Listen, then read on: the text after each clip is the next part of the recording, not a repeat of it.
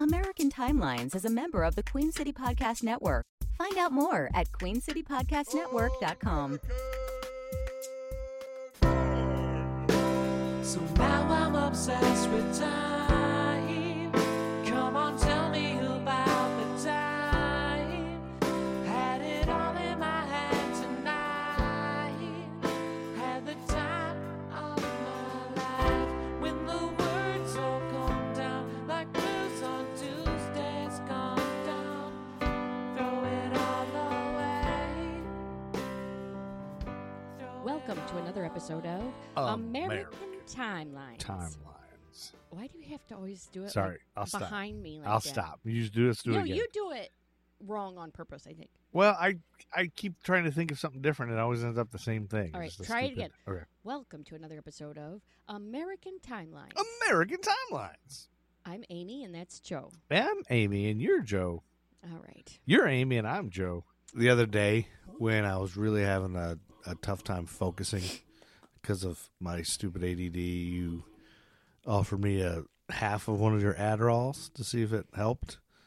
I don't know if that's illegal, and I shouldn't be It is mentioning illegal, that. and you probably shouldn't be mentioning it. But it didn't work for me. It made me more nervous, and it made me like on edge. I felt like I had 1,000 cups of coffee. I felt like I was on crack. And then I found out Adderall is like basically meth, right? It's like the same ingredient. It's amphetamine. That's crazy. So I was on meth for a day. I had a meeting that day. I must have been like a crazy person. Anyway, hated it. Felt awful. You took half an Adderall. I know. You weren't on meth for a day. Yeah. That's a little bit dumb. But anyway, that was the effect it had on me, and I guess I'm susceptible to medicine. So that just goes more to say this Magic Mind stuff that I've been trying, which I'm currently out of. But that stuff really works, and because I'm susceptible to medicine, and it doesn't do that to me, but it does help me focus, and it helps me drink less coffee. So I talked to you guys about Magic Mind before. If you haven't listened to that episode, it's a little tiny green elixir that takes like 1 second to drink, and it tastes like fruits and vegetables. Tastes like apples to me, kind of. It's kind of sweet. Anyway, but it helps me focus more and gives me hours of things, and it helps me drink less coffee also, which is really cool. And I think apparently the science behind it is more to do with the ingredients. Bacopa monnieri, which is a natural nootropic that helps with procrastination. It's supposed to be like a natural Adderall. And they say that procrastination is more based on stress and your cortisol levels, which is something coffee spikes. Did you know that? Oh, I didn't know that. Rather than being lazy, when people call people with, lazy, it's not really that. It's partly your stress. It can shut you down. Anyway, so we have this solution. It's called Magic Mind. It's a delicious little drink. It doesn't take long. If you're like me and medicine makes you jittery and awful, try Magic Mind, and you just so happen to be able to get a discount using our link. Go to magicmind.co/ATL, and your discount code is ATL for American Timelines. Code ATL. So check it out. You can get up to 40% off subscription, and that's the way to go. I need to re-up my subscription because I need some more to make me concentrate better. Anyway, it works for me, and it could work for you. And thanks to Magic Mind for giving us a discount. What? And supporting American Timelines.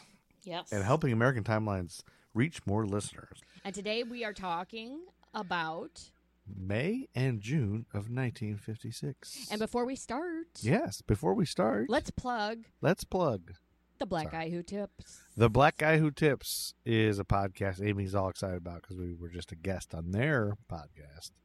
TBGWT. TBGWT, is that right? I can type it out. Yeah, anyway. It's Rod and Karen, and they were on an episode of our podcast a while back. I don't even remember which one. We have to look it up. But they are super cool and super nice. And they had just gone to Spotify, I think, when we had them last time. And so they reached out to us to be guests on their show, and they do a live video while they do their show. And I remember you and I talked about that at one point, or I mentioned it to you, Aim. Yeah. Like, hey, we should try that. Yeah. But you were like, no. Well, we need to have like a background, or we're like in the garage. It's weird. Yeah, we are in the garage. But that's why I got these backdrops. Now it's got our logo and Yeah. stuff. But we'd also have to be ready and not screw up. And there's a lot of editing in our episodes. We have to. Because you don't shut up. A lot of times I edit out your anger or the dogs barking or you talking baby talk to the dogs or whatever, All or right. me screwing up. So anyway, let's jump right in because people hate all the talk up top. Probably people want us to get right into murders and history. That's what we do on American Timelines. We talk about a crazy murder because that's the crazy thing about American history is there's at least one gruesome, awful murder a month. Yes. That made the news that we talk about. Although that's kind of a fib right now because I couldn't locate anything in America this time. So this is in England. Went outside of America. Yes. It's in England this time. Well, there's still, in history, there's lots of gross murders. But I don't know, is it because there's so much murders or because we're now as a society love to talk about it and look it up and get all fascinated. We're a family. There's more news. Information is so freely available that and people are interested in that now because everybody's a rubbernecker. That's what I think true crime fans are. Sorry, true crime fans. They're like rubberneckers. They're like no. It's right? Mostly it's people who like a good story, and crime is a good story. It's got a problem. It's got conflict. Yeah, and you're right. I'm wrong. Touche. I'm an idiot. Our listeners are great. Okay. And great looking. Okay, now we're jumping into this is May. The murder of the Ormesher sisters. Yeah, so we're starting with Amy because it happened on May 5th, 1956. Yes. Say it again. The Ormesher. The Ormesher sisters? How do you spell that? Ormesher. Okay, the Ormesher sisters. And this took place in Ormskirk, Lancashire, England in 1956. Ooh. Kirk stands for church, or means church. I know that. Despite national media coverage and an extensive investigation, the identity of the murderer has never been established. Really?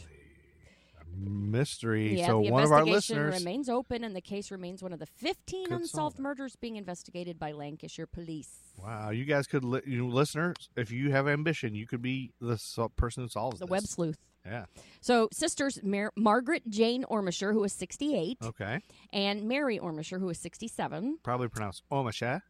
Ormesher, yeah, had lived in Ormskirk all their lives. Okay. Margaret and Mary were born to Edward and Emma Ormesher. Okay. Emma, she had been Emma Foster, and then she married Edward Ormesher in 1888. Okay. When they were in their early 20s. That was a long time ago. Yes, and they had Mary and Margaret, and then they had some other kids, May and Emily. But anyway, they were. This is these old ladies' parents, right? They were active publicans, which means they owned a pub. Really? They called them publicans? They called them publicans, yes. That's really a thing? Yes. I never once knew that was a thing. I learned something new today. So there was this act called the 1830 Beer Act. Okay. And it allowed all the dwellings in Britain to turn themselves from houses into pubs. Oh, my gosh. That's cool. And freely selling alcohol. And it seemed that Ormskirk had taken full advantage of this change in the law. Oh, my gosh. That explains so much about the England, UK. The UK, yeah. By 1869, there were 98 beer houses in Ormskirk district, including 76 inns, public houses, and hotels. Oh, my gosh. That's awesome. So everybody's drinking. Yeah, basically. yeah. So Edward began running the John Bull Beer House in Chapel Street, where he and his family lived with a 24-year-old woman called Annie Birdsley, who worked as a servant for them. Okay. There's little detail as to why, but it seemed that the John Bull was known as the worst pub in the town. And it lost its license sometimes between 1901 and 1911. Really? And by 1911, Emma and Edward had decided to have another go at running a pub. So it seems like it would be hard to lose your license if they made it that easy for everybody right? to become a pub. Like, so what in the world? It must have been pretty bad. Right? Yeah. So they were living with 3 of their daughters at the Brickmaker's Arms in Osmole Lane. Okay. Margaret, also styling herself as Maggie at this point, had left home to work as a servant for the Keisel family who lived on Highfield Greet by Hill. So unfortunately, the Brickmaker's Arms pub also lost its license. Okay.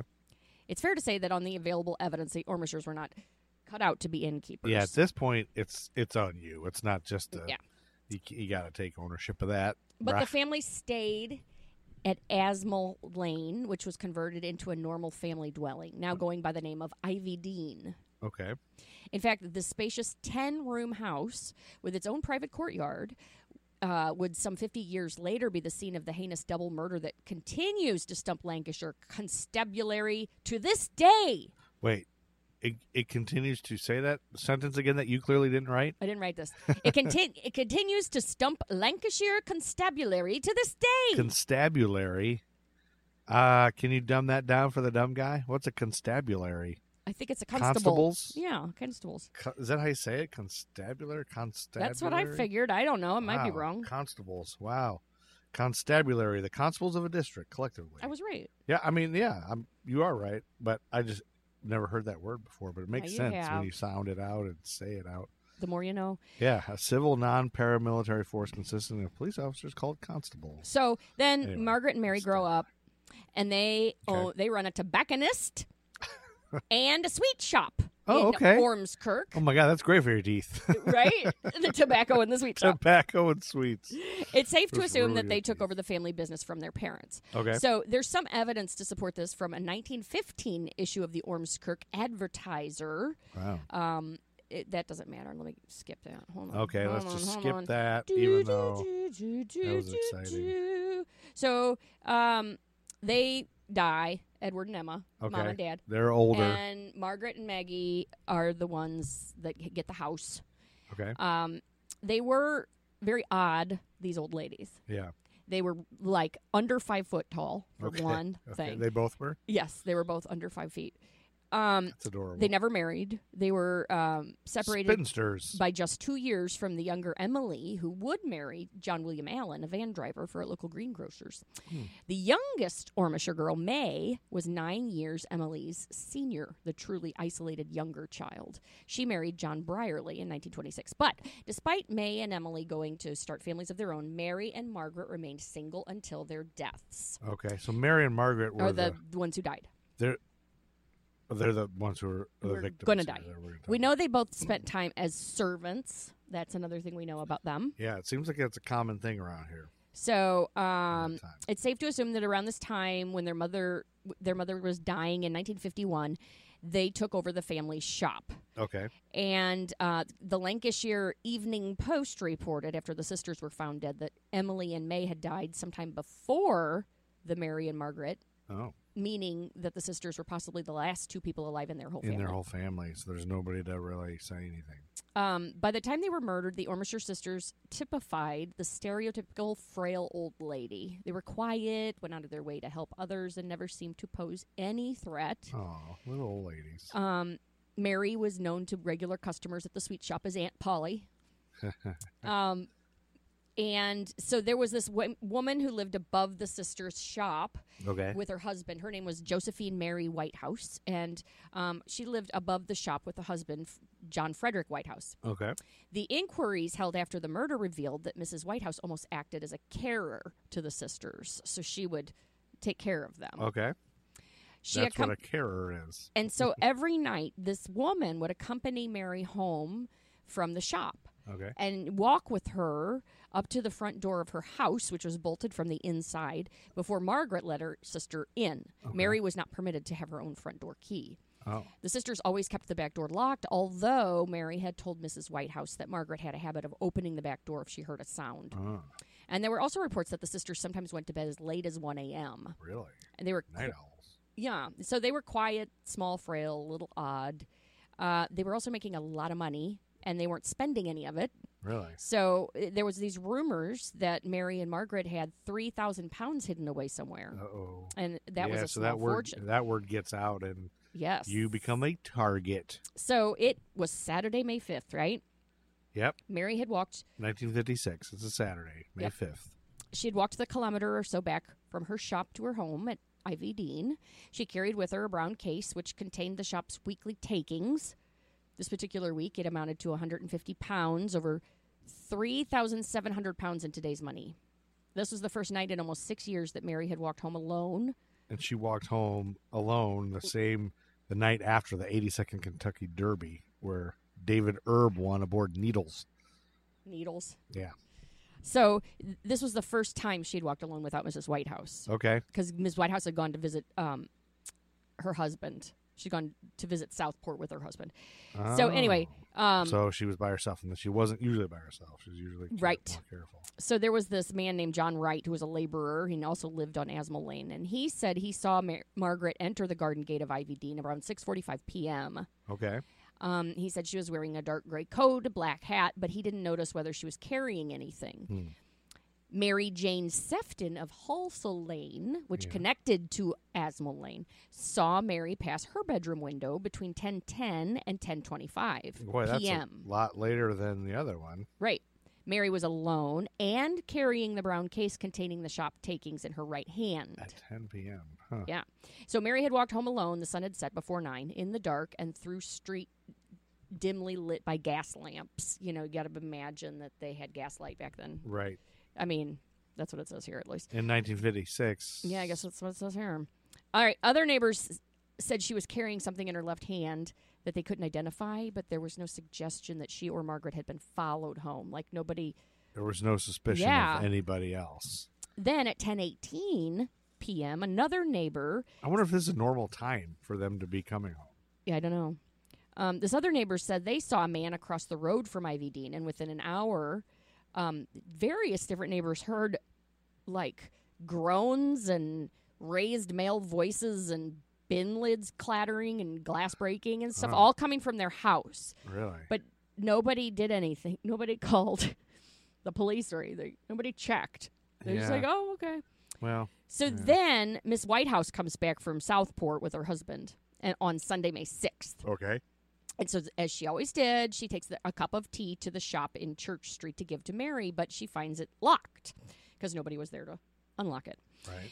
By 11 a.m., she was growing worried and decided to walk to Ivy Dean and knock on the door. So she does that. Nobody answers. So she goes to the neighbor, Patrick Cummins. Okay. And Patrick Cummins. He's an upstanding young man, I'm sure. Sure, yeah. So they go around the house, around to the back door, and they see blood, a trail of blood. Okay. Quit looking at whatever that is on your computer. I was going to say she got home the same day that American jazz tuba player Brad Felt was born. All right. Sorry. God damn it. Okay, sorry. All right. So they see blood. Yeah. Gross. So blood he says to her, like stay here. I don't want you to get hurt. I'll check out what's happening inside the house. In case you there's just a stay threat. here. Yeah. So He's a good fella. It's a nice fella. That's chivalrous. He runs back out, tells her to go call the police. Okay. What he found was terrible, he said. Mary and Margaret were found in a pool of their own blood. Oosh. They were still wearing their cardigans. Oosh. They had been battered about the head and upper body with a number of discarded items that were left around them. Candlesticks, a wine bottle, and a poker, which had been bent out of shape by the strength of the blows. Beating the crap out of these two old ladies? Yes. Mary's brown case was found open on the kitchen table, and 100 pounds was missing, but not all of it. That was like half of it. Was only They didn't missing. take all of it? No. And there was a ring and a watch missing. The only clue left by the murderer at the scene was a single bloody fingerprint found on a shard of broken glass from the wine bottle. Oh, whose fingerprint was it? I don't know. So, the response we don't know. That's right. to these murders, yeah, the response to these murders was like immediate. It was all over the news. Really, this kind of thing didn't happen, you know. And so, not in this burg. Police visited luggage offices and dry cleaners, hoping to find reports of bloodied clothing due to the state of the bodies. The killer must have been, soaking in blood. Yeah. Doctors were asked if they had treated anyone for cuts or bruises, as the killer must have received wounds of his own in the violent struggle. Solid police work. Liverpool police even chipped in, visiting lodgings in the city, searching for the mystery drifter who had violently murdered the two women. But so Liverpudlians were involved. They were. But all police enquiries were fruitless. The only real clue police had to go on was from an 11-year-old boy who lived opposite Ivy Dean. Oh. Barry Houghton had seen a man leaning against a blue bicycle with white mud guards for 3 nights in a row. Huh. I remember him quite clearly, the 11-year-old told the Echo. He seemed to be glancing up and down the road all the time. It was last Wednesday night that I saw him about 10 p.m. He must have been there for about half an hour. I saw him then again on Thursday night, but he wasn't there on Saturday. Boy, fetch the goose for me and the I window. guess I should stop that. I'll stop the Sounds accent. like Christmas Carol. I know it. Barry told police that the man looked to be like in his 30s, was about 6 feet in height, and he was wearing a trench coat with dark trousers. Ooh, that's not good. wearing a hat, which back then, Yeah, if you didn't wear a big hat, deal. yeah, something weird is going on. And he had dark hair, was clean shaven. The 11-year-old boy made the front pages of the whole Evening Post with this story. Being a witness. So this guy was casing the joint, we think? 'Cause I he was there guess. for several days? Because the police were out of real information to go on. There was more than 300 posters went up around town. They looked at their cousin who had been staying in the area at the time of the murders and was known to travel everywhere by bike. Yeah. But there was no evidence there. So by May 11th, it had come to light that the sisters had run a sideline business in money lending from their home. Uh-oh. An underground money lending business. Yeah, they had loan slips, some for Oh. £100 that were found at Ivy Dean, and police had possibly found a new motive for the killer. Oh, yeah. And they also had provided accommodations to evacuees from Liverpool during the war. Oh, okay. And police began checking the names of the children who had stayed with them, but nothing came of that investigation. Okay. By the end of May, the police were once again out of ideas. The Lancaster Constabulary Superintendent Lindsay told the Echo that he was receiving daily anonymous letters about the murders, but he had no Really? fresh clues. Yeah. They took the fingerprints of every man age 18 and over in Ormskirk, hoping to find a match. Oh, my gosh. But they did not. Huh. So it could have been a teenager. Because there was 8 years before that method had caught this other killer named Peter Griffiths, who was 19-year-old and raped and killed a 3-year-old girl in Blackburn. Oh, my gosh. And they took 40,000 fingerprints. Yeah, But and they it matched it with that allegedly- one guy? Yes. Wow. So by September 1956, 10,000 fingerprints have been taken by Lancashire Constabulary. I just like to say that now. You With- love saying constabulary. Constabulary. Constabulary. Did I say it wrong? I don't know. That same month, a black American man was questioned by the police in connection to the killings. Wait, a black American Black man? American man. I guess What I was said he that doing weird. there? I guess he was visiting. Oh, I guess Americans could visit. I Oh. was just like surprised that they would. Why would they Well, it just? was after the war, so who knows? I would say, did they just fly to America and just try to blame it on that guy? Oh, right. I don't know. But that was yielded no results because the Okay. man matched none of the characteristics of the police suspect, not even the same race. But that was the closest the police ever came to finding the Ormesher's killer. Well, how would they know the race of the? Well, the little boy told. Oh, he said. Oh, yeah, he. Remember? gave that So the by description. June 1957, it was revealed that the sisters had been sitting on 1,700-pound fortune and had written no will. So the money was divided between their living relatives. With the case now cold, the shop on Church Street was demolished. I think it's got to be a relative because why would they not take all the money? Well, they were. They would only they were take- money hoarders. They worked 7 days a week. They Yeah. had no immediate family. I'm saying it's like the person took only like the watches and stuff, but they took just a specific amount of money. So it must have been somebody in dire straits that needed a specific amount of money.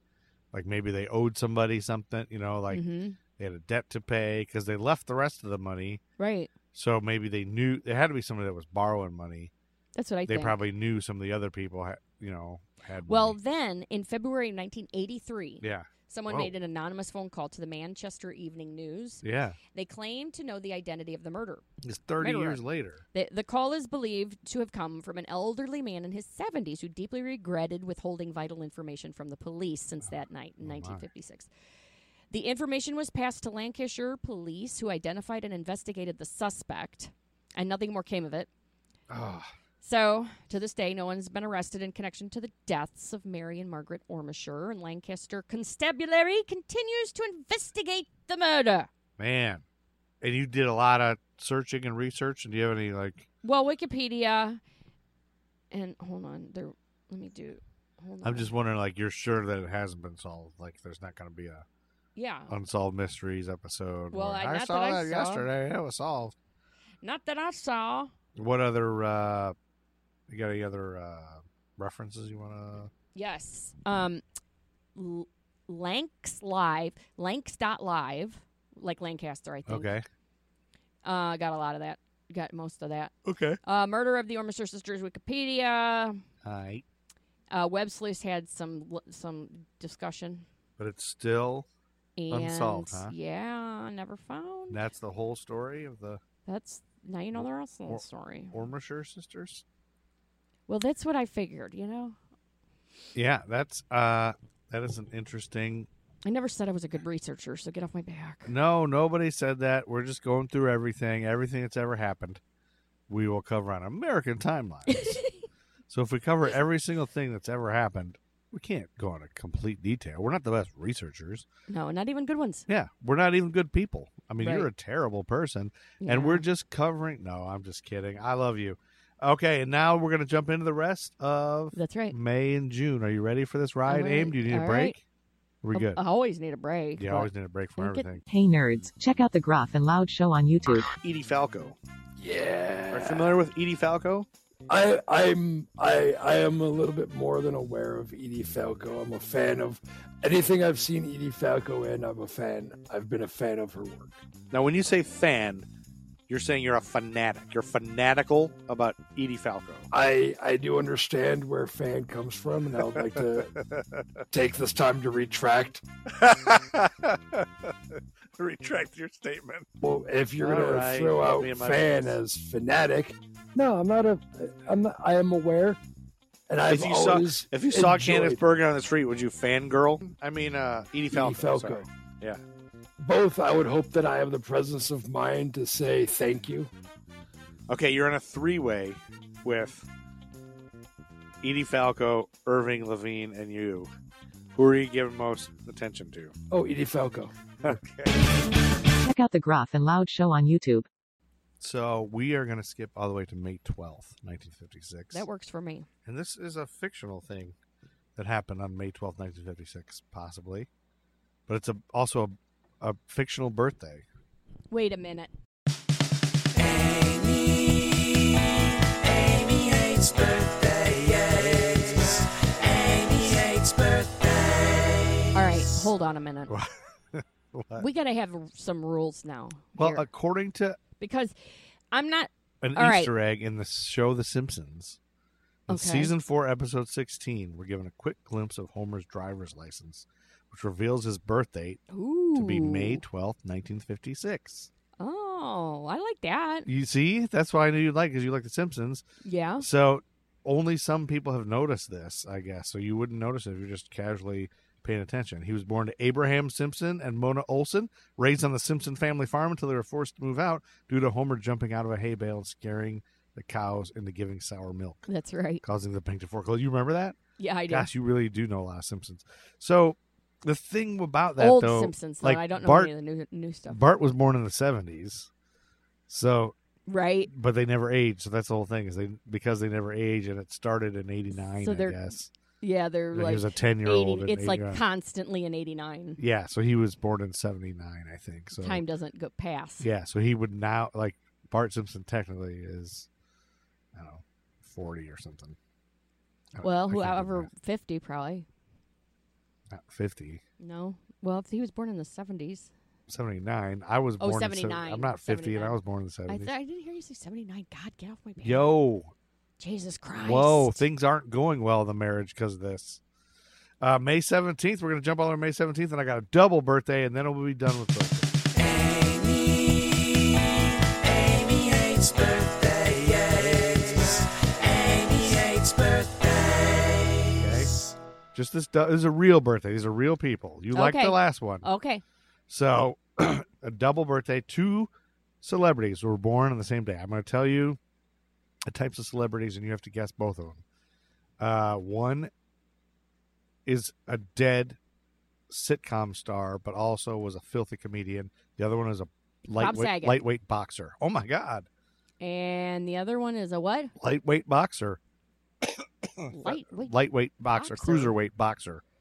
How the fuck am I going to know what a cruiserweight boxer is? Well, he was a boxer. He was most famous when he fought Marvelous Marvin Hagler in the 80s. That helps me none. His nickname is Sweet.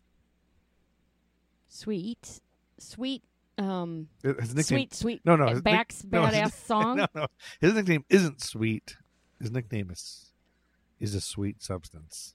Sugar Ray Leonard? Yes, they were both born on May 17, 1956, and they could be twins.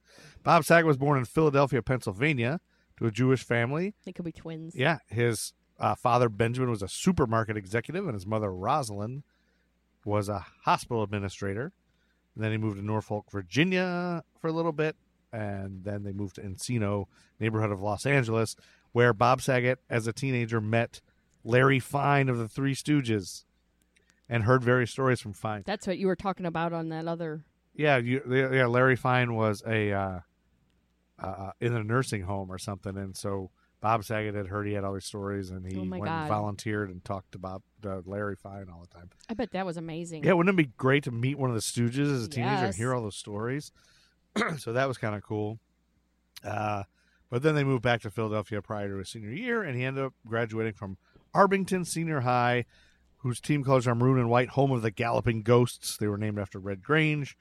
Other notable alumni include Eddie George, Heisman Trophy winner, and Florence LaRue. You know who that is? No. Lead singer of the Fifth Dimension. Quick, what do they sing? When the moon is in the seventh house and Jupiter aligns with Mars. There's a lot of people in Fifth Dimension. Let the sun shine. Yeah. Age of Aquarius. Anyway, Saget was going to be a doctor, but his honors English teacher told him to seek a career in films. So that person was smart. And Sugar Ray Leonard was born in Wilmington, North Carolina. Did you know that? He's a North Carolinian? I didn't know that. Oh. And he was named after Ray Charles, his mother's favorite singer. Aw. How about that? Ray Charles is great. Anyway, then So his real first name wasn't Sugar? his first name wasn't Sugar. It was Ray. I'm just kidding. Like, I wouldn't... But they settled in Palmer Park, Maryland when he was 10. His father was a supermarket night manager, so both the guys were born on the same day, and both their fathers were in supermarket jobs. Isn't that crazy? Mm-hmm. And Bob Saget's mom was a hospital administrator. Sugar Ray's mother was a nurse. So it's just so many parallels. I know. He attended Parkdale School, home of the Panthers, Forest Green and Gold. And that's all we'll talk about. Those birthdays. And because we got to jump all the way to May 26, 1954, because on that early morning, fighter jets started to catapult into the air from the USS Bennington, an Essex-class aircraft carrier. Oh. They called it the Big Ben, and it measured 899 feet, 3 football fields long, right? It was built in the Brooklyn Navy Yard. The Navy commissioned her in 1944. But after World War II, the Navy modernized the USS Bennington with high-powered catapults to launch the new jet planes that had come into service. Did you know that they catapulted jets into the air on aircraft carriers? I didn't know that either. I don't know a lot about I guess there's no runway, so you kind of have to. Yeah, there's a small runway, but it catapults and gives you like that boost, I guess. And so the flight training operations took place at the entrance to Narragansett Bay. I've never known how to say that. That's how you say it. I looked it up. Narragansett. I always thought it was Narragansett, but it's Narragansett, according to YouTube pronunciation. Anyway, the Big Ben had left Norfolk, Virginia. Sailors aboard the ship reported the sea looked like a sheet of glass. At 6 a.m., the first jet on the starboard catapult failed to launch. But over the next 13 minutes, the port catapult flung 13 jets into flight. Then the men on the bridge saw smoke curling up from both sides of the forward flight deck. An alarm sounded with an announcement, "General quarters, this is not a drill. General quarters," means every available man must return to his battle station immediately. Wow. That's what general quarters means. Okay. Soon after the announcement, an explosion thundered below deck, and then another, and then reportedly another. On board were 2,300 men, commanded by Captain William F. Rayborn. Machinist Jack Douglas Rich had just awakened in his bunk when the general alarm rang. He smelled the smoke and saw it coming through the vents. Rich threw on his clothes and rushed to his station. Lithographer third-class William Kirk was putting on his pants one leg at a time, like everybody does, when he felt the first explosion. It felt like a concussion, see? A big suction. He wrote in a letter to a friend. That's where that quote came from. Edward G. My Robinson. stomach went up and down, see? It felt sickening. The deck moved. The whole ship seemed to rock and shake. I went sailing into another bunk rack, see? That's how everybody talked in the 50s. Oh, right. Kurt got knocked down, then he ran up the ladder. That first explosion trapped the damage control unit, and all perished before help reached them. Excuse me. God bless you. It's a cough. You need to stop smoking. I don't smoke. The explosion also killed one of the doctors in the sick bay, but Commander Clyde Norman, the ship's medical officer, and all hospital corpsmen made it. Nice. That they would be desperately needed. The smoke and smell of burning flesh was everywhere, recalled Rich. By 7:25 a.m., Rich Holland? No, Jonathan Rich, I think his Oh. name is. Never mind. Jack Douglas Rich. By 7:25 a.m., Norman ordered the already overflowing sick bay moved out in the open on the undamaged flight deck. The explosions had done most of the damage. The surviving crew went to work fighting fires and rescuing the injured. Oh, man. At 10:25 a.m., the first helicopters from Quonset reached the carrier with doctors, nurses, medical supplies, and more corpsmen.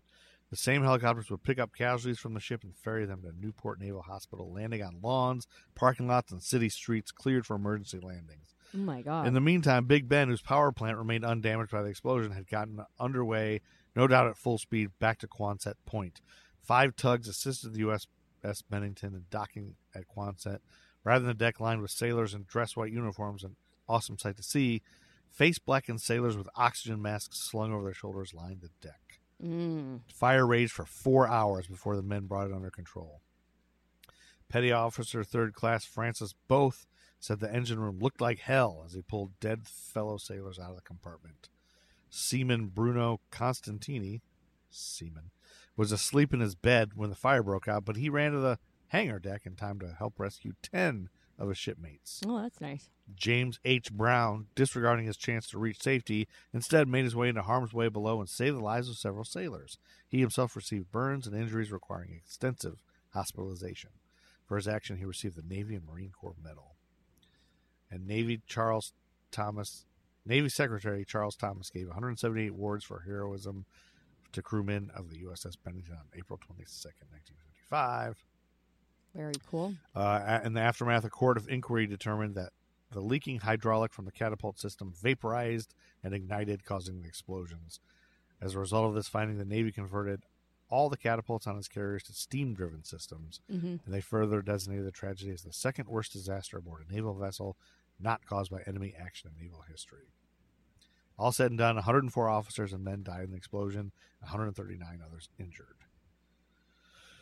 That's crazy, huh? That is crazy. That was all according to the New England Historical Society. Thank you, New England Historical Society. Good thing New England has a historical society, or we wouldn't have been able to tell that story. That's right. On American Timelines by History for Jerks. And then closing out May of 1956, on May 30th, a bus boycott began in Tallahassee, Florida. Like bus boys? We're laying on cots? Is that what you mean? No. Like a busboy cot? Have you ever heard of the Montgomery bus boycott? Oh. Similar to that. So go ahead, make light of it. Whoops, sorry. White privilege. I thought I was making a show because I really did at first think you were talking something about busboys. According to the Zinn Education Project. I love the Zinn Education Project. On May 26, 1956, Wilhelmina Jakes and Carrie Patterson, both students from Florida Agricultural and Mechanical University, FAMU, sat down in the whites-only section of a segregated bus in Tallahassee. When they refused to move, the bus driver pulled into a local service station and called the police. The Tallahassee police arrested both students, charging them with placing themselves in a position to incite a riot. Ugh. In response, students at FAMU organized a campus-wide boycott of the city buses that attracted the support of local community members. One local community leader, Reverend C.K. Steele, helped establish the Inter-Civic Council, the ICC, to coordinate the boycott. Like the Montgomery bus boycott, the organization created a carpool system to provide alternative transportation for local residents and students. Do you think, serious question. Yeah. You think white people could ever do that? You think white people could what? Like, Black Americans have banded together to fight for their rights and successfully done so. You know what I mean? Yeah. And they sacrificed, like these bus boycotts. People had to walk like 5 miles, 10 miles to work. And they did it for over a year for Montgomery bus boycott. Yeah. It was over a year long. And, you know, they would try to do carpools, and then the police would bust them and tell them they can't do that anymore and stuff. And, I mean, they sacrificed so much. And they just, the community feeling, and you know what I mean? It's like supported each other and everything. And right. I think in general, not taken away from, you know, the resilience of amazing Black people, but I feel like a lot of times poor people and working class people are just made different. Like they're just like, think about how, you know, they're not made different. They're not made different, but trauma. They're used to dealing with. But a trauma, your brain changes. Like I did a training on this, and your whole the chemistry of your brain changes. The physical makeup of your brain changes because of trauma. And if you live in poverty, your whole life is traumatic. Your whole life is trauma. And then Black people, the racism they've had to deal with on top of that are probably adds the to most trauma. Resilient people you'd ever see. So they so it's like their will of the civil rights movement. I mean, it's just amazing. But it doesn't seem like white people would do that. But I'm sure white people are always been on stories top. So I guess I'm just thinking like in America. Poor. I mean, I'm thinking about like, you know, Jewish people that have been through stuff. Yeah, you know, we can think of it like that. Are considered white or whatever. But yeah, not saying not to take anything away from any group except for us privileged white people who haven't done shit. Right. But I don't know, man. I often don't understand how they could do that. I always wonder, like I look back at history and I look back at colonization, and I think like was it because I know it's because we like stole everything and raped and pillaged everywhere. But I guess we had the guns first, and that's kind of how we got. I think we brought them over from. White people brought them over from England, and we didn't fight fair. Nobody fought fair, but in war you don't. But I mean, I think it was just not saying it was okay at all, but I guess you don't. I mean, history is filled with brutal, awful war and conquering, and like if you look at the, you know, Europe and everything, and just like the you know, Attila the Hun and the Huns and the Genghis Khan and the people just pillaging and taking over, and people throughout history have changed and mixed and become different, and you know, Greek and Romans, you know, fucked each other and all this, you know, crazy like rape. I mean, like it's just an amalgamation of, and it's always been just the most brutal have survived.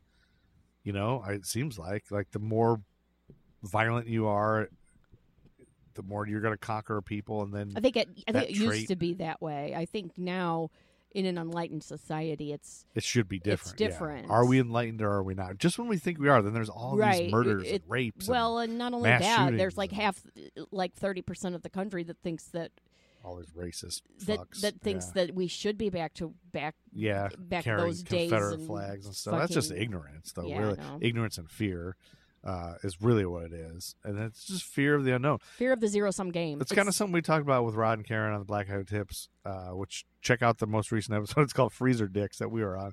But I think just kind of Freezer Dicks is what they named it. Yeah, they named it Freezer Dicks. Karen, somebody said something about. Man, I can't remember what. I think Rod was talking about somebody he was impressed with who. Was it Nat King Cole? Somebody who had gone out and lived a bunch of different places and learned and became and grew and whatever. And that's the whole thing. It's like all this fear and these horrible racist people are all people that are just stuck in one place and have never met anybody different than them. They've never been around anybody different. And that's why a lot of times people go to college and change become liberal because you get other people's Yeah. perspectives. You go away from When home, you realize what you were taught and you is get not true. educated. Yeah, you learn from people who've been all around the world, and the more people Mhm. you're exposed to, that's why I would tell everybody, if you can possibly travel. Just travel. Just don't stay in your own little town in an echo chamber, hearing from other people who've never left or never met anybody, just assuming what everybody's like. And it's just like, people are different, and everybody's been through something different, and everybody's a human, and everybody's got thoughts and feelings and experiences, and I don't know what I'm talking about. I'm glad you're my neighbor. Won't you be I'm your my wife. neighbor? Well, I'm your husband. I thought I was your wife. Anyway, all right. Like the Montgomery bus boy. Oh yeah, we did that already. So, so these guys in Tallahassee, was it Tallahassee? Yeah. Even with much harassment from local police, students in the local community sustained the boycott through December 1956, when the U.S. Supreme Court issued its ruling in a case that originated from the Montgomery bus boycott. Shortly thereafter, Steele and other local leaders boarded the segregated buses and sat in seats reserved for whites without being ordered to leave.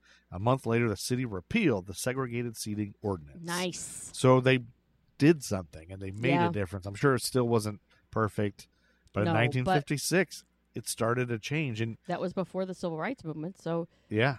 I mean, shit like that had to predate the Civil Rights Movement, but... Yeah. It's amazing. It's just, I think it's so easy to just throw up your hands. It'll never change. There's nothing I can do. But I don't believe that. Through strife and everything, there is stuff you can do. Well, and I think people get scared to talk about it. I think white people are terrified to talk about race. Even now, you mean even now? Just Even now. Yeah. Like then so many of them were afraid. They just let the angry, hate-filled people run everything. And there was probably white people who didn't. I often wonder, why am I not racist? You know, like why you grew up like in that. But yeah, I mean, because my mom. Then I think, why wasn't my mom, and why weren't her parents? Like my grandparents were born in the 1920s. Like most people, probably white people my were. My grandparents were racist. They were. My grandparents never said any. Never were. Mm-hmm. They didn't really talk about it though. Like you said, they didn't talk about it. They didn't like actively say, "Hey, no." Maybe they did.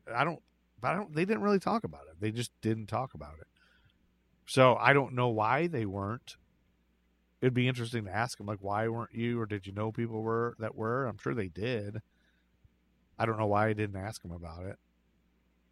I don't know, but yeah, I'm sure they said things that were not PC. Well, yeah, here and there, but anyway. But I've always wondered, like, why? How come some of us aren't? You know, it's because we're educated, or yeah, and well, whatever. It's because you're educated and you're exposed to folks of all different kinds of walks of life, and you realize that we're all the same. You know, that it's a lie. We're all in the same gang.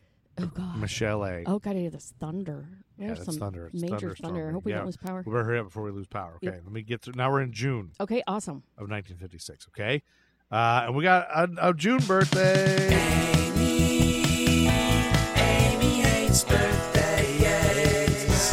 Amy hates birthdays. This is one of the greatest actors of all time, so I had to include this on June 4th. Mm-hmm. American actor known for Platoon, and There's Something About Mary, and also known for Hot Pursuit, which is one of the greatest movies of all time. Born in New York City. Not Hot Pursuit. Not that Hot Pursuit. The one starring John Cusack. John Cusack? No. Born in New York City, New York. Keith David. You know who that Larry is? David? Born in Harlem, New York. No, Keith David. No, I don't know who Keith David Raised is. in Corona, Queens. Yes, you do. He's been in everything. His David. mother, Dolores, was a manager at New York Telephone, and his father, Lester Williams, worked as a director of payroll operations. Let me pull up his picture. Keith David? Yes. He does a lot of voices. He's been in a million movies. That guy. You know. Oh, that yeah, guy. yeah. I love him. I love him so much. Yes. He's just got a great voice, and he's been in so many Was he the things. guy that said, "Look into my eyes" in Alien movie? Was he in the Alien movie? He played the sergeant? I didn't really see Alien movies. Let me see. Probably not. Movies and TV shows. He was in The Princess and the Frog, They Live. I knew he was in They Live. I was going to say that. He's the voice on Rick and Morty. He's the president, I think. Greenleaf. Nope. He was in Nope. The Nice Who was he in Guys. Nope? Dead oh, Presidents. He was the dad in Nope. The dad that falls off the horse. Oh, at the beginning. Yeah. I'm pretty sure that's what he was. Gargoyles. Yeah, The I know who he is. Thing. Something About Mary. Adventure Time. Men at Work. Requiem for a Dream. Pitch Black. Armageddon. Wow. Roadhouse. Holy shit. ATL. Top. He's been around forever. Barbershop. Wow. Platoon. I think I mentioned that one already. You did. I've never seen Platoon. I didn't either. I don't like war. I don't want to. I know. Death and I've never seen Funeral. Saving Private Ryan either. Or Yeah. Platoon or like I guess Deer we should just Hunter have- or any of those movies. I've We just never have like seen a those. war, an officer and a gentleman he was in. What's the other one that's supposed I to don't be think it was in Aliens. so rough to watch that everybody says you got to see though? Titanic. No, the other war movie. Not Apocalypse Now. Is that a war movie? Yeah. I think I watched that one. Is that the one I'm thinking of? I don't like any war movies. Platoon, I always just think of from, I think it's Naked Gun, where Leslie Nielsen, he falls in love with that girl, and they show a montage of them being in love and going on dates, and they're walking out of Platoon laughing. God. Yeah, that's the only thing I think of with that. Anyway, Keith David initially intended to become an actor after playing the Cowardly Lion in the school production of The Wizard of Oz, and he went on to study at Manhattan's High School of Performing Arts. Notable alumni include, listen to this, all these people that went to Manhattan's High School of Performing Arts. Oh, I bet it's a lot. Nicki Minaj, Ben Vereen, Jennifer Aniston, Jackie Harry, Liza Minnelli, Paul Wow. Stanley, Dom DeLuise, Al Pacino, Billy D. Williams, Ving Rhames, and Omar Epps all went to that school. Jeez. And then Keith David attended Juilliard School of Drama,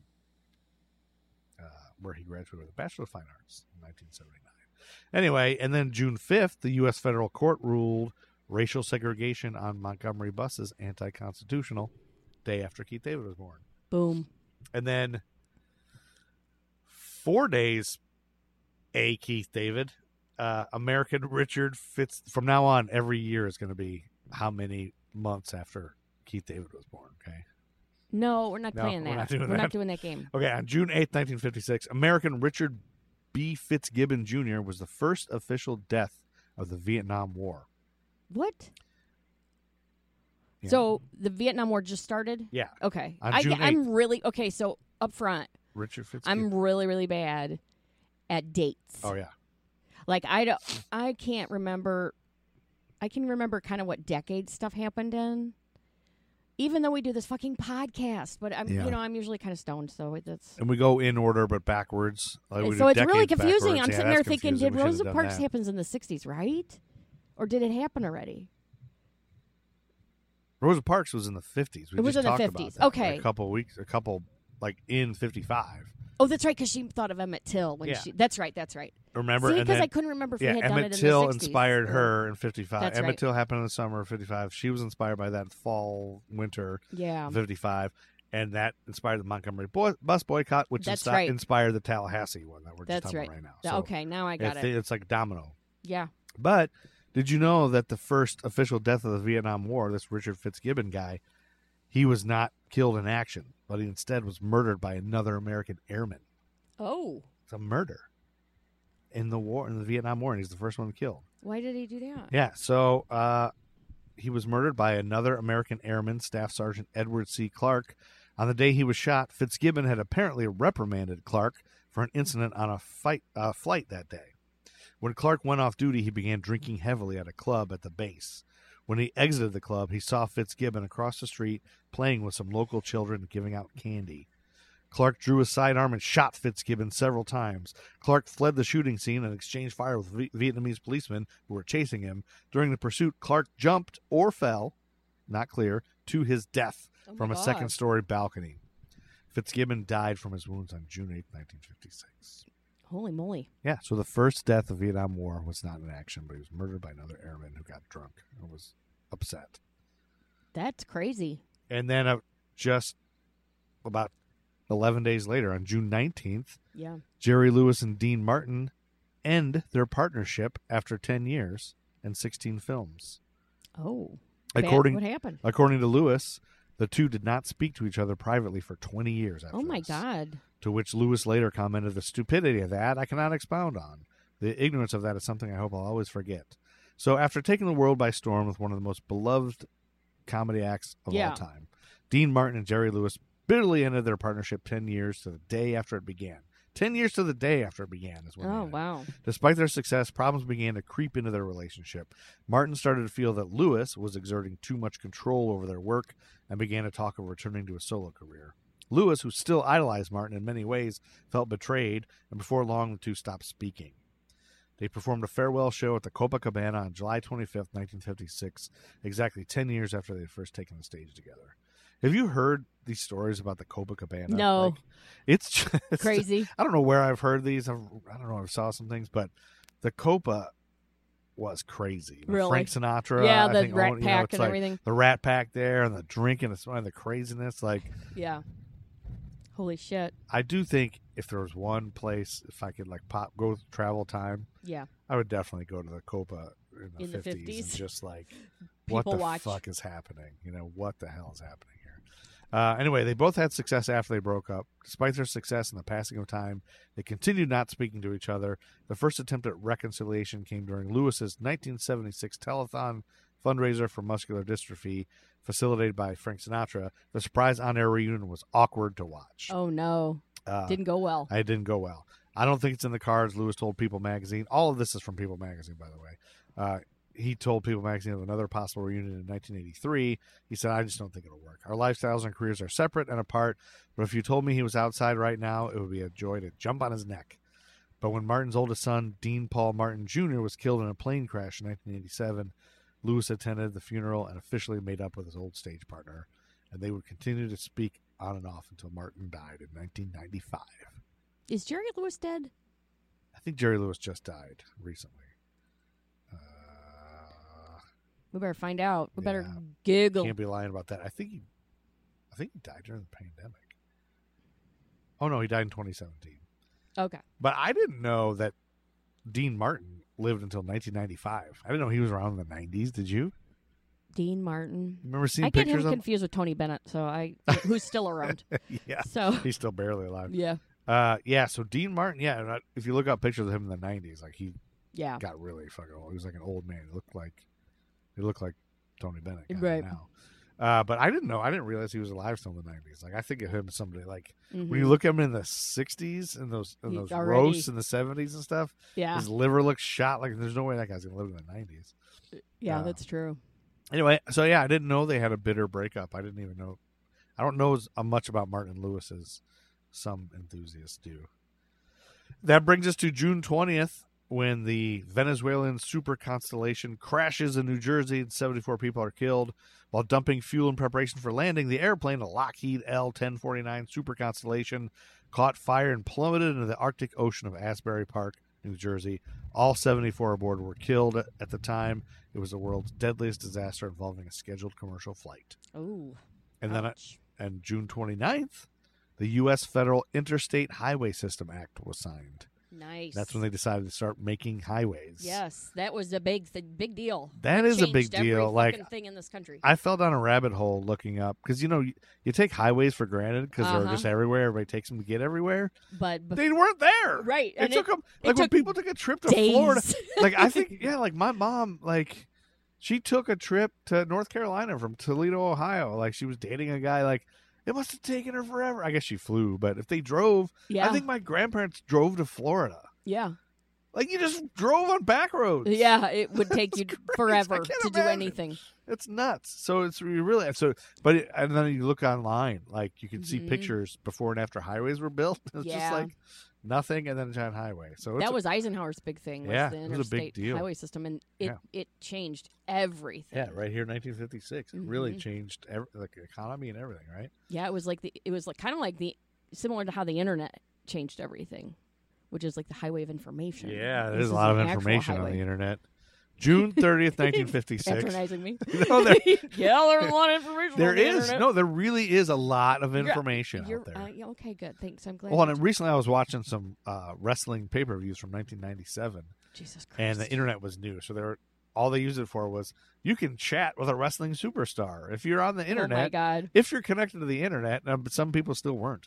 Anyway, June 30th, 1956, in Asbury Park, New Jersey, I guess just the same month as that crash, In the summer of 1956, Frankie Lyman and the Teenagers were among the first bona fide rock and roll stars. Oh. The New York City-based quintet, fronted by the charismatic 13-year-old singer Frankie Lyman, had achieved stardom after their first single, the wistful Why Do Fools Fall in Love? You know that song, Yes. right? Yep.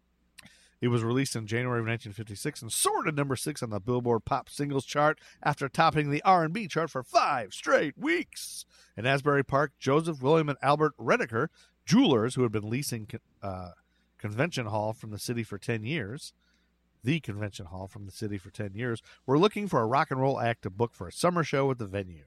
The year before, their show at the casino on the boardwalk featured Bill Haley and his Comets of Rock Around the Clock fame. That was a huge success. Yeah. Frankie Lyman and the Teenagers appeared to be worthy successors. Even to parents who despised the startling new sounds of rock and roll, the Teenagers appeared non-threatening. They wore suits and ties, jackets, or in some cases, including a TV appearance, white sweaters, and blazoned with red tees. They were immensely popular, and so the Redekers booked them for a show at the Convention Hall on June 30th, 1956.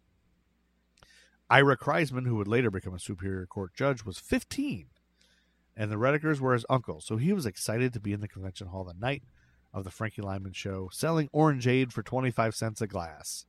I love them, Kreisman said of Lyman and the Teenagers. He remembers the place beginning to fill up with young people.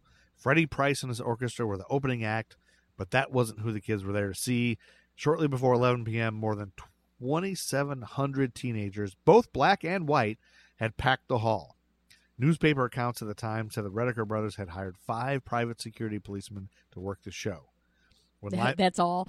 5 policemen? 5 to 2,700 people, yeah. Yeah. When Lyman and the Teenagers took the stage just before the clock struck 11, the kids pressed forward on the floor to get a closer look at a bona fide rock star. Have you ever been to a concert like that when the headliner comes on and everybody just surges forward? No, but I've seen it on like oh man, movies and stuff. 1992 New Year's Eve, I don't like Beastie being Boys. in crowds. Oh, I don't either. But the one time I did, yeah, it was awful. 1992 New Year's Eve, Beastie Boys. I was a teenager. I was in high school, and we got there super early, like right when they opened the doors. We were there, so we were in the front, standing room only, right on the middle of the stage the whole time. By the time the Beastie Boys came on, like there's so many people moshing and everything that we were like completely over to the side. And then when the Beastie Boys came out, surge was, we were up against the wall, like ribs. You felt like ribs are breaking. Oh, I would hate that. It's just nuts. It was crazy, but I got to slap hands with all the Beastie Boys, so it was very cool. Anyway, but that is a thing that happened. So, it had been a hot day and temperatures in the hall were sweltering. There were more people and more people, Kreisman remembered. They came out and started singing, and then I heard a lot of hollering and screaming and saw people running. The Teenagers had barely started their second song when a fight broke out. No one seems to know what caused it, but Kreisman quickly saw the outcome. A bleeding man who had been stabbed in the stomach rushed up to the orangeade stand, asking if he had a napkin to staunch the blood. We didn't have any napkins, Kreisman said. He and the Redeker brothers' father, Jacob, grabbed the cash box and raced upstairs, eventually escaping to the outside of the building. As he raced by, Kreisman saw the fight had spilled out of the convention hall, with combatants breaking off pieces of wicker furniture that were located on the side of the building and whacking each other with the wood. Asbury Park police were called to the scene and briefly restored order, and the concert began again. But once again, fighting broke out. By midnight, Joseph Redeker had called off the show. Nearly 3,000 disappointed teenagers spilled out onto the boardwalk. More fights broke out there. According to newspaper accounts at the time, Asbury Park police called for backup, eventually summoning police officers from as far away as Red Bank and Long Branch, wherever those places are. Why are they fighting so much? They're just, I don't know, just angry teens, I guess. Rock and roll just crazes you. Rock and roll's bad, I guess. Police shut down a section of Ocean Avenue, but fighting later broke out in the city's downtown area on Cookman Avenue and on Springwood Avenue on the west side. When it was all over, 25 people were injured, although most suffered only cuts and bruises, and dozens of teenagers were taken into custody, although police only filed charges against 8 of them. The results of the melee? The city council attempted to ban rock and roll in Asbury Park. Although such a ban was never made official, the council's wrath made the Redeker brothers skittish about bringing rock and roll acts back to Convention Hall or the casino, both of which they operated. So now, was that teenagers group, is that a black group or a white group? The Teenagers? Yes. They probably... Because Bill Haley and the Comets, I think, are black.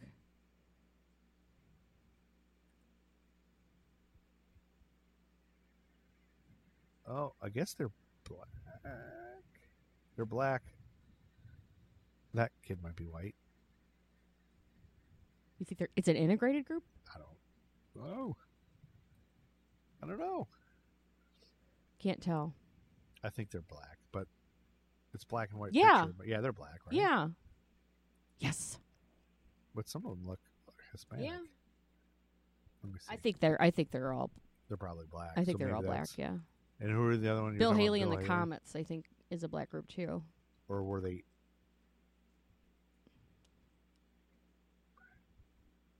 No, I think Bill Haley's white, isn't he? The Comets might be. Yeah, they're white. They are? Yeah, Bill Haley's white. Rock Around the Clock. That's the Oh. whitest Oh. of white. God, what am I thinking of? I think you're thinking of. Who am I thinking of? I don't know. The- I don't know what I'm you probably Google. thinking of, like, I was the- going to Google. What is Amy thinking of? The Platters, or look up the Platters. That's who I'm thinking of. That I think maybe I don't know. They're black. Yes, that's who I'm thinking of. The Drifters are also. And the Coasters. Drifters and the Coasters and all of those guys. Yeah. That's what I was thinking. Bill Haley and the Comets were like with those kind of guys. No, but there was some group that was a white singer and a black band. Yeah, I feel like I That was remember that an too. issue that we covered, I think. But now it's like, and that was an issue because they were mixed. You know, well, Nat King Cole, I think, had a white band. I don't know. Anyway, what were we It's just talking interesting because you were saying because Oh, you said the that the fight. crowd was integrated, about? Yeah, but then yeah. all those fights were breaking out, and I didn't know if like Was it a race some of thing, the or was some it of the not people that, didn't or- like that it was integrated, or what. I don't It know. didn't say, the article I looked up didn't say anything about Didn't that. say I that. think I got all that from. Maybe it was just Wikipedia. teenagers. Maybe it was the Sharks and the Jets were there. Yeah, it could have been anything that started it, stuff Yeah. like that. And then the last thing I have is mid-air collision over the Grand Canyon. Whoa. In 1956, commercial flights were allowed to fly any course to their destination and would often detour over points of interest. So, like, they would Really? just go over the Grand Canyon to look at it, I guess. So, but this ended in 1956 when these two planes crashed mid-flight over the Grand Canyon. Yikes. Yeah, on Saturday, June 30th, God, can you 1956. imagine dying in the Grand Canyon, like crashing into the Crashing Grand into it. Canyon? When a United Air Yikes. Douglas DC-7 struck a Trans-World Airlines Lockheed L-1049 Super Constellation. I say all these things as if anybody knows what these mean. I know, Some right? people do.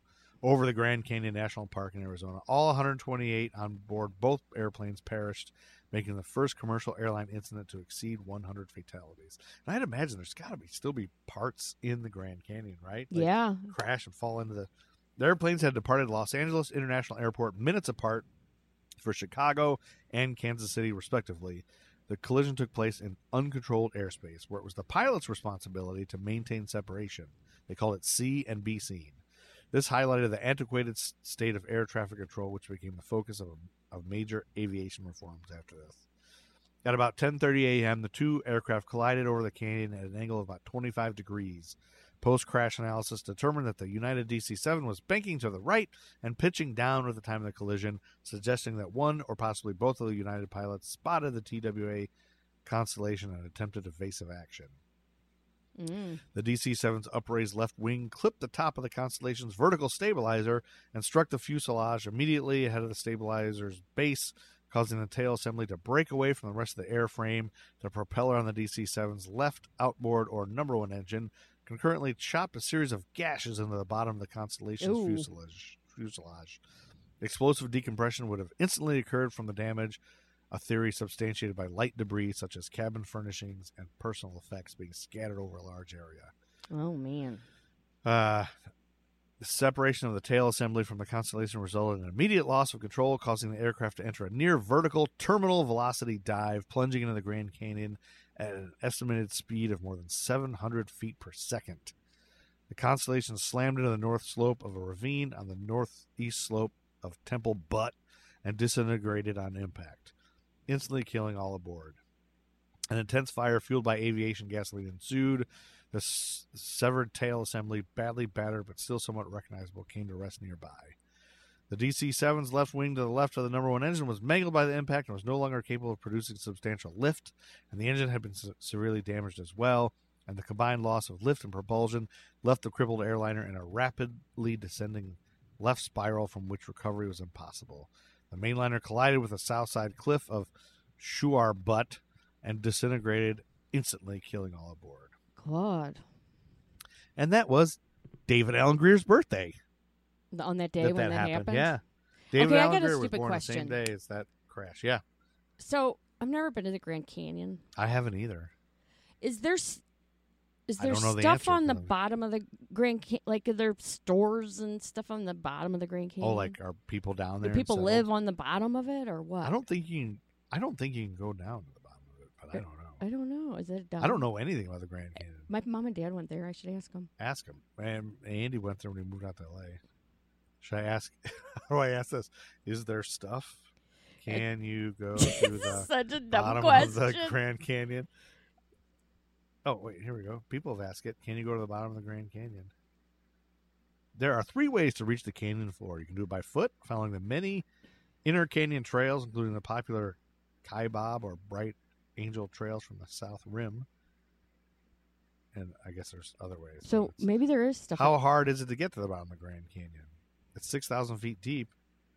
A journey to the bottom of it requires training and planning for months in advance. Oh, so I don't think there's any There's stores. no stores. I love that your first question is, are there stores? I just didn't know if you could even go. What's at the bottom of the I Grand want to Canyon? go shopping on the look. bottom of the Grand Canyon. What's at the bottom of the Grand Canyon? Phantom Ranch, a series of stores. I'm just No. kidding. Phantom Ranch at the bottom of the Grand Canyon is a popular destination for both hikers and mule riders. Overnight hiker dormitories and cabins can be reserved, and meals are available for purchase, so that's a store. God, Advanced reservations for meals and lodging at Phantom Ranch. don't are you think required. something would happen? Don't you think something would happen to your body going 6,000 feet down like that?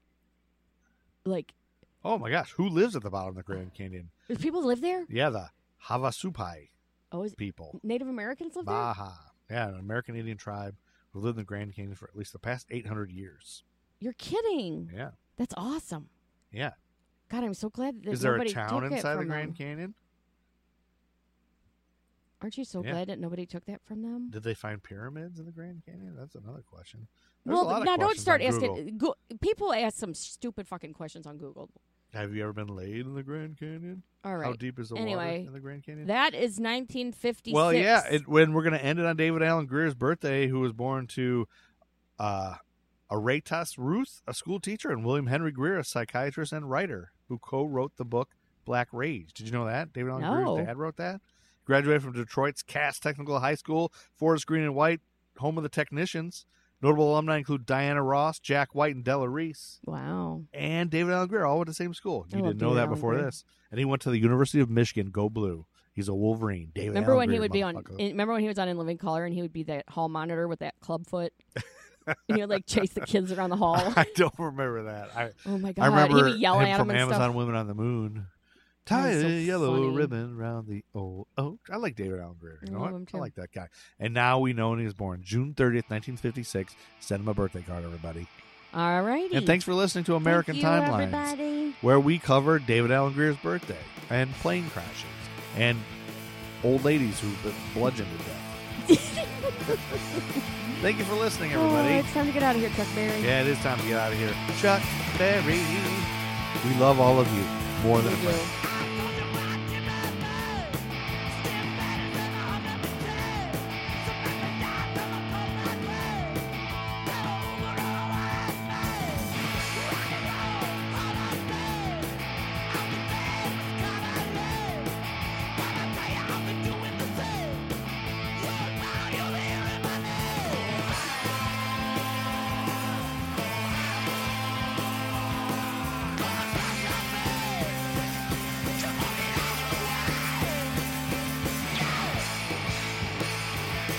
Matt Truman Ego Trip is the greatest band of all time. Buy their music.